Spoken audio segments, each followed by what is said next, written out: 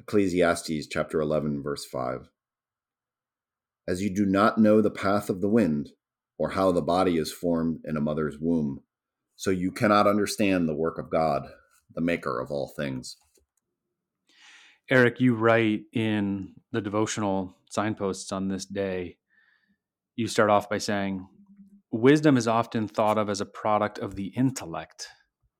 If we can only come to know enough, we are told, then we will become wise. But often mere intellect is cleverness without compass.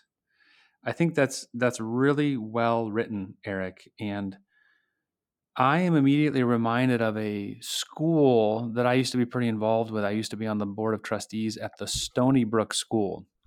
The Stony Brook School. It's a 7th through 12th grade boarding school on the North Shore of Long Island. It's a Christian school. It's an excellent boarding school. You know, it's prestigious like a lot of the other boarding schools. Eric, I know you went to one of the most prestigious boarding schools in the Northeast, the Lawrenceville School.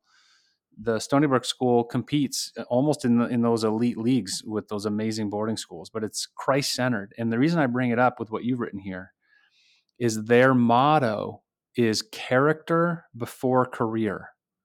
Character before career. Isn't that awesome? I mean, it's just such a crisp, elegant motto, character before career. And it really speaks to the whole pedagogy of the school, speaks to what you wrote here. Often mere intellect is cleverness without compass. So they're trying to give these kids not just character, they're trying to give them Christ. You know, they're trying to give them Christ character before they launch out into their careers. It's a great school. If anyone's listening to this and you are interested in boarding schools, I'd advise you to check it out. Go take a visit. You know, think about what you want for your kids when they go off to boarding school. Well, I'm going to read what I wrote at the end of this, but before I say that, because I think that character before career is really out there, because most of the boarding schools are preparing people to be the heads of things or high up in organizations.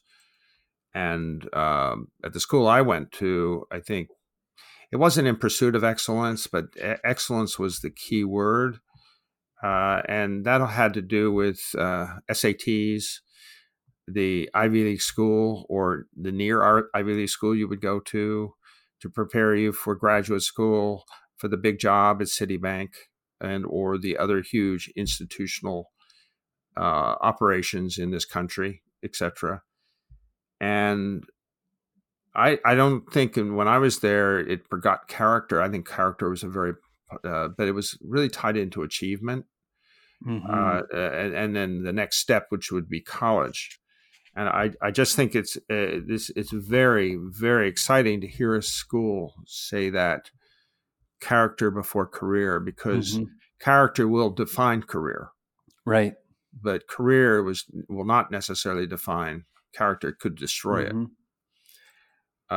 What Oswald Chambers says on a different level, but I just need to read this because Oswald Chambers wrote a book called Biblical Psychology, which I do recommend. But he is I would define him as, if not a saint, a near saint in the 20th century, who died prematurely at the age of 42 during the latter parts of World War II. Not at the war, he was in Egypt, but I think he became ill, maybe with the influenza, and he passed away. The miracle of Oswald Chambers is his wife was a stenographer and had jotted down most of the things he used to preach and teach. And that became what is the title of that? My Utmost for His Highest, a multi-million copy, a very important book as a devotional. So he writes in Biblical Psychology, the reason people disbelieve God is not because they do not understand with their heads. We understand very few things with our heads, but because they have turned their hearts in another direction. And then I write, man's pride may be seated in his intellectual prowess, but his righteousness grows out of a true, faithful, and loving heart.